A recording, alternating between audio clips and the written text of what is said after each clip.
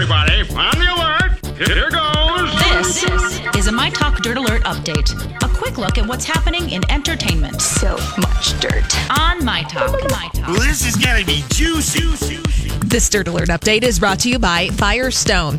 Corey Feldman claims he was stabbed multiple times by a, quote, wolf pack out to get him. Feldman tweeted a picture of himself in the hospital this morning saying that 3 men approached his vehicle last night, then attacked him while his security was distracted. A rep for the Los Angeles Police Department, however, tells Page 6 that they never considered the matter an attempted homicide and that Feldman didn't have any visible lacerations. This is really weird. It's like the time that I said I got bit by a dog, but I didn't get bit by a dog. I just bit my own wrist. Mm-hmm. Excuse you?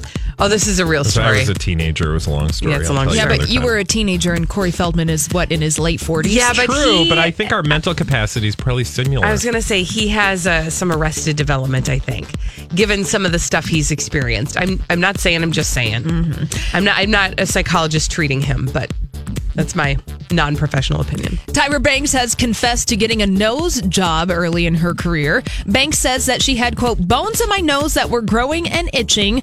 So she got those fixed and she added cosmetic surgery when she corrected the issue. Banks is talking about her surgery now because she feels a responsibility to tell the truth. Also, she has a book to sell. Right. Also, bones were growing and itching? That's what she said. Is that a condition? I gotta look into that. That scares me. I do not want to wake up one day and have bones itching in my nose. Doesn't feel right.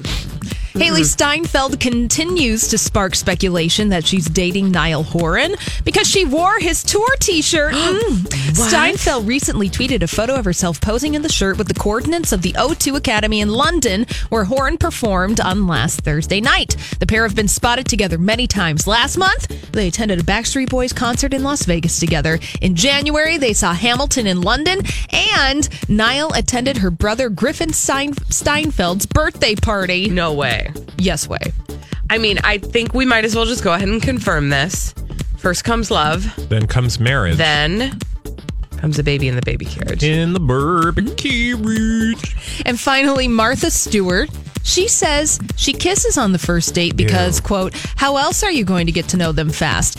She's also been on more than one date in a single night. Yeah. And here is a reason why we live in a house of lies and we can't have nice things. Martha Stewart says she has never smoked pot with Snoop Dogg. Oh. That's not unbelievable, actually. You know, my first instinct is to say exactly what you said when we hear that news. About, kissing on the first date, etc. It's Martha Stewart. I bet that girl is freaky, though.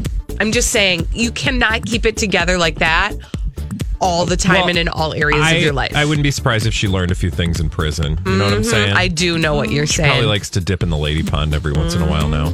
Well, that's all the